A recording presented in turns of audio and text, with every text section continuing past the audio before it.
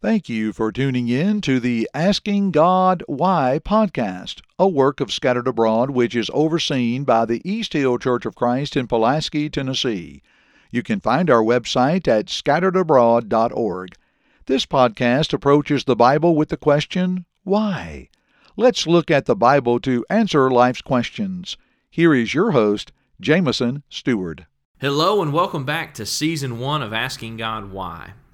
Today, we're going to be asking the question, why has Jesus come into the world? And we're going to be finding answers to this question sprinkled throughout the first 4 chapters of Matthew. As we spend time answering the question this season from the book of Matthew, why is Jesus the Christ? So today, thinking about why has Jesus come into the world? We find answers sprinkled, littered throughout the first 4 chapters of the book of Matthew. First of all, the very first verse, and really the first chapter, implies this. Why has Jesus come into the world? Well, to fulfill the promises that God made to David and Abraham. The very first verse of the book of Matthew says, the book of the genealogy of Jesus Christ, the son of David, the son of Abraham. Now, remember, we want to think about this book as we're studying it and going through here, studying it as and looking at it like a first century Jew would have, as this was likely the intended target audience, so to speak, the original audience of this book. They would have thought about David and Abraham, and they would have thought, their minds would have turned to some of the promises, who those characters were, and the promises that God made to them. To Abraham in Genesis chapter 12, God made him a promise that he would bring him out and give him a land in Genesis chapter 12, verse 1 through 3. And the Lord said to Abraham, get out of your country, from your family, from your father's house, to a land that I will show you. I will make you a great nation, and I will bless you, and make your name great, and you shall be a blessing. And I will bless those who bless you, and I will curse him who curses you, and in you all the families of the earth shall be blessed. Now, what we find out when we get into the New Testament is that ultimately that promise was talking about Jesus the Christ. And Matthew, in the very beginning of his book, hints at that, touches at that, sort of lays out a puzzle piece to that, if you will. But showing that Jesus is a descendant of Abraham, but also that Jesus is a descendant of David. And why that matters is what God told David in 2 Samuel chapter 7. In 2 Samuel chapter 7, starting with verse 12, God tells David, when your days are fulfilled and you rest with your fathers, I will set up your seed, your descendant after you, who will come from your body, and I will establish his kingdom. That also ultimately referred to Jesus Christ. But for the first century Jew, they would have thought about David and Abraham, and they would have remembered those promises, and also they knew that the Christ, this anointed one, this Messiah, had to be a descendant of Abraham and David. They knew that, and right at the very beginning, Matthew puts that forward. By the way, Jesus Christ, he is a descendant of David, and he is a descendant of Abraham. So why has Jesus come to the world? Well, one reason, to fulfill the promise that God made to David and that he made to Abraham. We go a little bit further in chapter 1 of Matthew to verse 21, and another, I guess you can say, part of this answer is put forward in verse 21. Why has Jesus come into the world? Well, notice verse 21. And she will bring forth a son, and you shall call his name Jesus, for he will save his people from their sins. Why has Jesus come into the world? To save his people from their sins. Right here, Mary is told, and Joseph are told, look, this is why you need to call. This is why you must call his name Jesus. Jesus literally means Savior. Why are you going to call why would his name be Savior? Because he will save his people from their sins. So why has Jesus come into the world? Well, to fulfill those promises that God made to David, to Abraham, to save his people from their sins. Also, the very next verse, verse 22, so all this was done that it might be fulfilled, which was spoken by the Lord through the prophet. Why has Jesus come into the world? He's come to fulfill the Old Testament prophecies. Something that Matthew was very concerned about showing his original audience. And it's very apparent throughout the entire book of Matthew, but especially in the first 4 chapters, is showing Jesus fulfilled everything that the Old Testament prophets, that the scriptures, that the Psalms, the prophets, that the Old Testament said about the Christ. Jesus fulfilled every single bit of that. Matthew is very concerned with showing that bit of evidence to his audience, because for an audience who was familiar with the Old Testament, with the Scriptures, they knew what the Old Testament said about the Christ. They knew different things about the Messiah, and they knew, okay, he must do this, he must fulfill this. Matthew is very concerned with showing them, look, Jesus of Nazareth fulfilled all these things. Such as here in verse 22 and 23, spoken by Isaiah, behold, the virgin shall be with child and bear a son, and they shall call his name Emmanuel, which is translated God with us. So why has Jesus come into the world? Well, another reason, another piece to that puzzle, he came into the world to fulfill the Old Testament prophecies. All that the Scriptures, that the Psalms and the prophets had said about him must have been fulfilled. They had to have been fulfilled, and he did just that. Now, moving on into chapter 2, why has Jesus come into the world? Notice what the Jewish, the scribes and the chief priests, the religious leaders of the people told Herod when Herod was asking about a king of the Jews who had been born. Notice what they told him in Matthew 2, verse 5 and 6. So they said to him, in Bethlehem of Judea, for thus it is written by the prophet, but you, Bethlehem in the land of Judah, are not the least among the rulers of Judah, for out of you shall come a ruler who will shepherd my people Israel. Why has Jesus come into the world? To rule over and to shepherd God's people. This idea of him being a shepherd and him being a king. We think about a picture of kings. We have kings all throughout the Old Testament, and there's a picture of authority, a picture of power. Then the picture of a shepherd. Maybe we think about Psalm chapter 23. The Lord is my shepherd, I shall not want. There's the care and the compassion and the guidance from the shepherd for the sheep. So what we see is he's going to be a ruler. Think power, think authority, think might, who will shepherd his people. Think care, think compassion, think kindness, understanding. He's both. He's going to rule, he's going to have power and might, but he's also going to be very concerned and very compassionate toward those he's ruling over. So why has Jesus come into the world? To rule over and shepherd God's people, perhaps showing both sides of himself. He is the king, the mighty one, the one with all authority and power, but he's also the kind, compassionate, caring one who cares about his sheep, who cares about his flock, who cares about people. Why has Jesus come into the world? To show that very fact. Moving on into chapter 3. Why has Jesus come into the world? And this one we need to give ourselves a little bit of an understanding of what's going on in the context here. John is preaching, repent for the kingdom of heaven is at hand.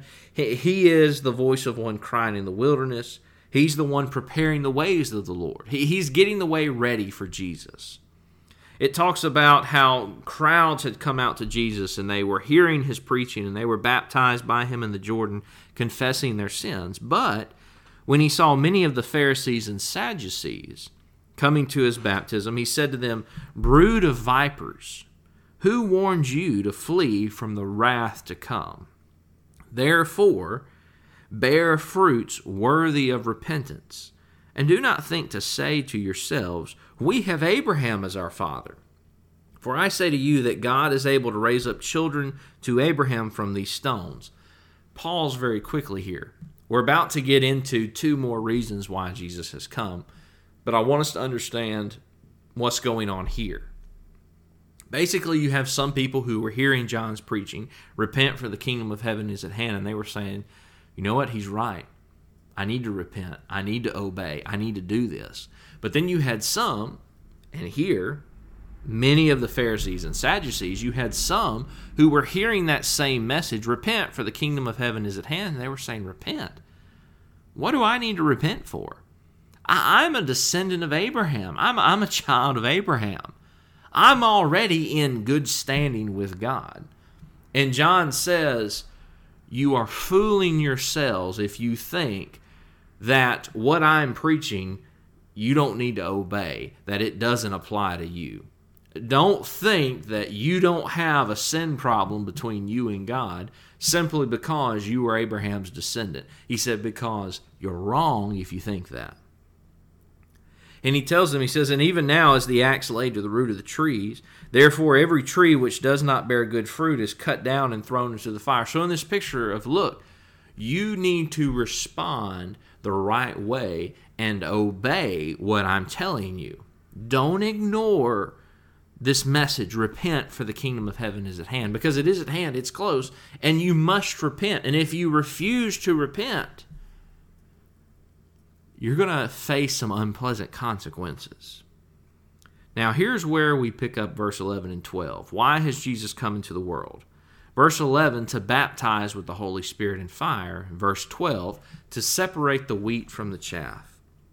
He says, John says, I indeed baptize you with water unto repentance, but he who is coming after me is mightier than I, whose sandals I am not worthy to carry. I'm not worthy to do one of the lowliest task a servant could have. I'm not worthy to be the lowliest servant of the one coming after me. He will baptize you with the Holy Spirit and fire.